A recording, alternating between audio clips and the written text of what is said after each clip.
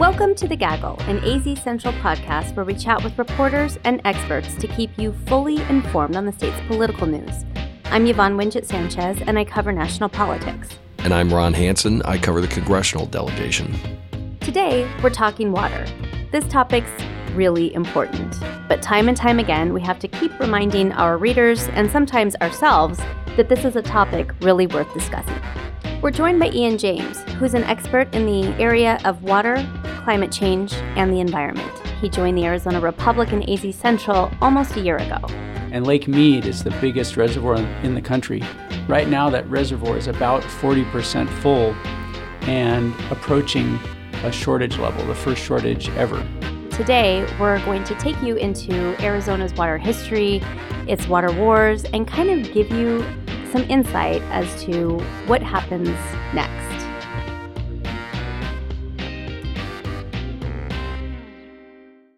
Ian, let's jump right in here. We live in a desert. What is the crisis with water here? Well, Arizona gets almost 40% of its water from the Colorado River.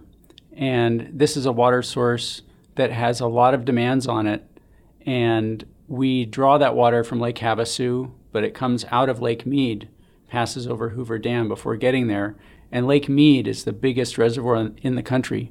Right now, that reservoir is about 40% full and approaching a shortage level, the first shortage ever. What is included in that 40% that you referenced? Sure. The water from the Colorado River goes to agriculture in various parts of the state, from Yuma to the Colorado River Indian tribes, and it comes down the Central Arizona Project Canal, which runs for more than 300 miles from Lake Havasu all the way to Tucson. And along the way, it supplies the cities of Central Arizona, goes to pools, yards, and all sorts of uses. And what's been happening is that looking back at tree ring records, this is one of the driest 19-year periods in the past 1,000 years.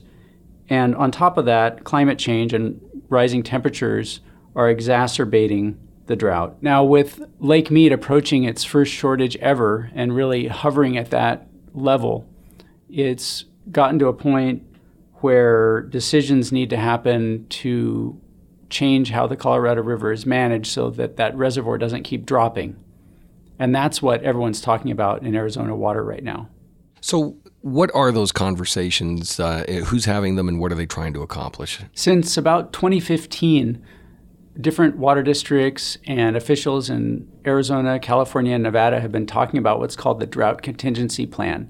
And this is a plan that involves taking less water out of Lake Mead to try to prevent the reservoir from falling to really disastrous levels, which would lead to cutbacks that would be greater and greater in magnitude. And eventually, if that reservoir keeps dropping, it could eventually get to a point of dead pool where water would no longer pass over Hoover Dam. So the purpose of this plan is to try to avert that kind of a worst case scenario. And it would involve the three states jointly agreeing to take less water out of the reservoir to try to prevent those worst case scenarios. And those other states are? California, Nevada, and Arizona. And so during the past 8 months or so, there have been a lot of meetings and negotiations in Arizona about how would this plan work, how to divvy up the water cutbacks to make it workable. And that involves both moving water between parties, especially those that would need to receive some mitigation to make it work. So that's how it's described, mitigation water. There would also be some payments made. So the Gila River Indian community, as well as the Colorado River Indian tribes, would be contributing some water to make the plan work, and they in return would be receiving funds from the agency that manages the Central Arizona Project, as well as the state government. So can you just briefly describe the different stakeholders and interest groups that are having these conversations? Yes, since July, Arizona's held a series of meetings of what's called the Steering Committee, and this involves representatives of cities, water districts, irrigation districts and farming areas, as well as tribes and business groups, and some environmental NGOs. And these discussions have been focused on figuring out how to make Arizona's implementation plan, as they've called it, how to make that plan work within this larger 3-state deal called the Drought Contingency Plan. You've identified a lot of state and municipal level people who have a stake in this. We also run the risk of the federal government dictating what we do on the waterfront as well, correct?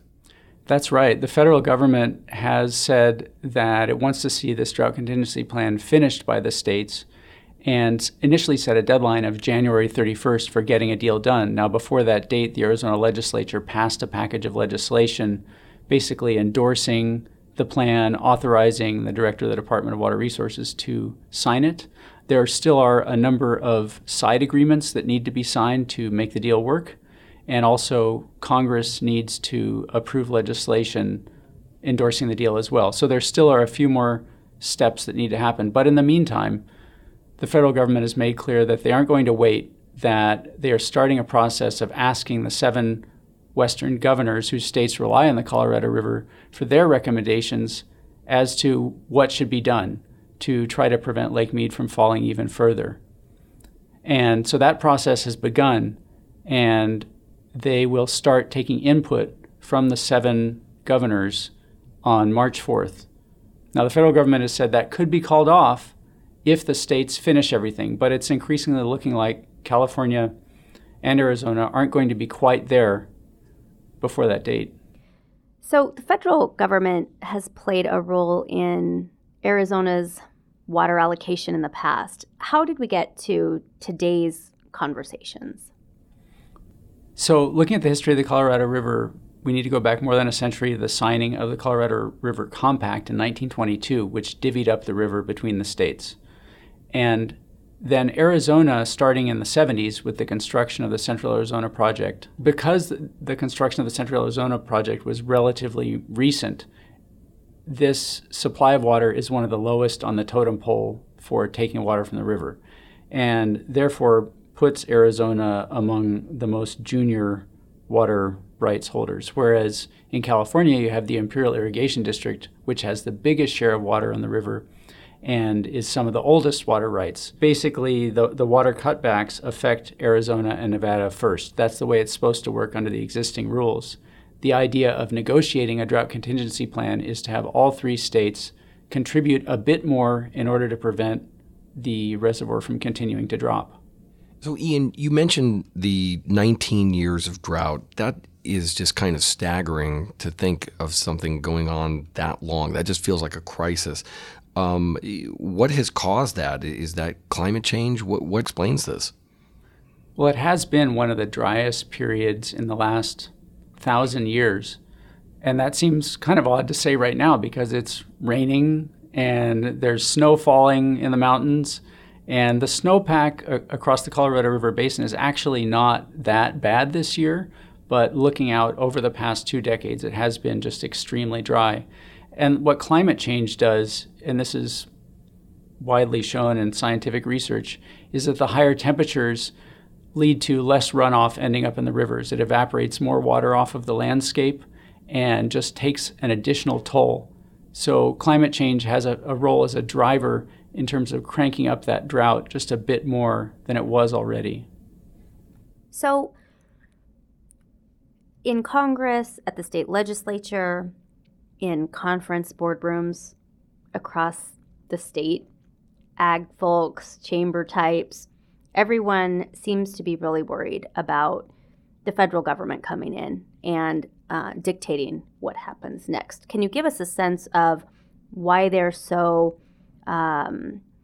afraid of that option, and what are they going to have to do to prevent that from happening? Well, I would just say that I don't know that everyone is afraid about it. It seems like some people are a bit defiant as well and saying, I have heard some of the top water officials saying that they think it didn't make sense for the federal government to step in and set an arbitrary deadline of March 4th, and that they're doing the best they can to finish this deal. That said, I do think people don't really know what would happen if the federal government then comes in and says, okay, all of you 7 governors, what do you think is best for us to do? It's really uncertain what might come out of that process. And there's a possibility for disagreements, legal fights, we don't really know. And we don't know how the federal government will respond if both California and Arizona are close to being done, but maybe not quite done on March 4th. So we will see a number of uncertain issues become clearer in these next few weeks. You have talked about how this deal has some urgency for getting it done by March 4th, for example. But this is really a short-term patch just to get us to the next longer-term deal, right, isn't it? It is. It is a short-term stopgap deal. And everyone talks about that because what this deal would do is prevent Lake Mead from falling to even lower levels during the next 6 years until 2026. And the reason why is because that is when a new round of guidelines for managing the river need to be in place. And actually, the negotiations on that next round of rules needs to start in 2020. So we're almost at that point of even more difficult, more long-term discussions between the states and water districts to figure out how they can manage the water that is in the Colorado River. So we are drawing down and using more water than is being replenished. That's right. And it's often talked about as a structural deficit. It's a situation where more water is being taken out of the river than is there in an average year. And that's partly because when the law of the river, when these agreements were drawn up nearly a century ago, dividing up the river, it was a much wetter period. And since then, it's been a drier period, and particularly since about 2000, the levels of the reservoirs have just been spiraling downward and downward. So this kind of also coincides with just the enormous amount of development, both urban development and agricultural development that we've seen. Right. So Maricopa County, according to the latest federal figures, shows that we're the fastest growing county in the country. We're also entrenched on a number of agricultural fronts, Ian. So it seems like we have a lot of sort of competing interests and clashing demographics here. Booming population and entrenched industry. It sounds like we need a bigger straw to suck this down rather than siphoning less. That's right. And I think there are various voices, various people who've been talking about a need for more conservation to be talked about as part of this whole process. This area is continuing to grow very rapidly, and that growth has happened on the back of agriculture over the years. So if we look at Arizona's total water use, about 3/4 of it goes to farms, and the Phoenix, the expanding areas around Phoenix, all that growth has happened by converting farmland to urban development. And that's been possible because those subdivisions and shopping centers use less water than the farmland that was there before. So it works, but there are, I think, increasingly questions about how long that growth can continue outward, and also about the agricultural water use. Since it is such a big piece of how water is used in Arizona, how can agriculture change to become more sustainable in the long run? I think I've heard talk about the crop choices, alfalfa and cotton, as well as can agricultural water use become more efficient and how to promote those technologies to do that. So very quickly, can you give us a sense of what part of Arizona, what part of the state would feel the effects first of a shortage? Sure. And I've been out reporting in Pinal County, talking with farmers there. That's where some of the biggest impacts of the drought contingency plan will be felt under a shortage, because they are basically the end of the line of the end of the line in terms of the priorities and their position.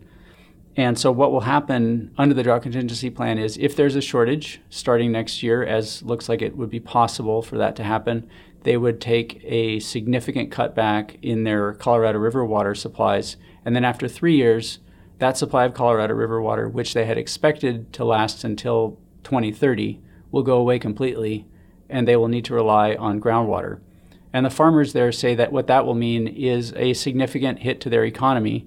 They will need to leave large portions of the farmland dry and fallow, unplanted. And so that's why they are expecting an economic hit. So the agricultural impact sounds like it's fairly significant, but how many people does that really impact? How many growers are we really talking about here? Well, there was a University of Arizona study that looked at agriculture in Pinal County and said that there are about 900 individual growers in that area, many of whom are small farmers. There also are some quite big farmers, and they are growing crops that include cotton, alfalfa, wheat, as well as melons, even some roses for Home Depot. And once farmers feel the pinch, who comes next? Who feels it next? I don't know that anyone really knows right now. That'll depend on how things play out over the next couple of years. But also, what will happen is in cities, water rates will be going up. It has happened in Phoenix, and that is related to the drought contingency plan, because as less water is flowing down the canal, that volume of water costs more. So, Ian, what does all this mean for the future of our state, our families being able to live here in a sustainable way? Well, I've heard this whole drought contingency plan described as basically an initial step toward a climate adaptation plan, basically figuring out how this dry region can deal with there being less water in the Colorado River there to supply this area for the future. And so in that way, it may be a positive step if all of the states can get together and agree on how to take less water out of the river, because there is only so much water to go around, and it is likely to get more difficult as the years go by. So what can people like me and you and Taya, who's recording with us, and Ron, what can we do on an everyday basis? I know it's a small little part, but what can we do to not waste water? Quick tips. Well, I think there are many things that people can do to save water on an individual basis, just being conscious about it. And if you're a golf course manager, maybe that means replacing some of your turf with desert landscaping. And if you are a farmer, maybe that means converting to more efficient water irrigation technology. There are just so many things, so it's hard to prescribe any individual list of solutions. But I do also think that people getting more involved in knowing where their water comes from and speaking up about what they think about it is beneficial to the process. Well, Ian, this has been really informative. Water is such a very important subject, and it's easy to overlook. Like I said, on a daily basis, we tend not to think about it. It's just there, and we have to remember that it doesn't just happen. People have to think about that long-term future. So thank you for helping guide our thoughts on this. And we look forward to having you back in the future to hear how this negotiation is playing itself out as well. Thank you very much. It's been great talking with you. Where can people follow your coverage on Twitter? I'm on Twitter at @ByIanJames. Well, that's it for today. Follow Ian. He is a must-read. If you have any questions, you can reach out to me on Twitter at Yvonne Winget. And you can find me at Ronald J. Hansen, and that's Hansen. Gaggle listeners, we want to hear from you. Reach out to us with your thoughts and questions on Twitter using the hashtag #TheGagglePod. We'll be sure to reply. And if you like the show, please subscribe and leave a rating wherever you get your podcasts. Your support is what makes it possible for us to do this show each week. Today's episode was edited and produced by Taylor Seeley, Taya Francesca Price, Katie O'Connell, and Kayla White. Thanks again. We'll be back next Wednesday.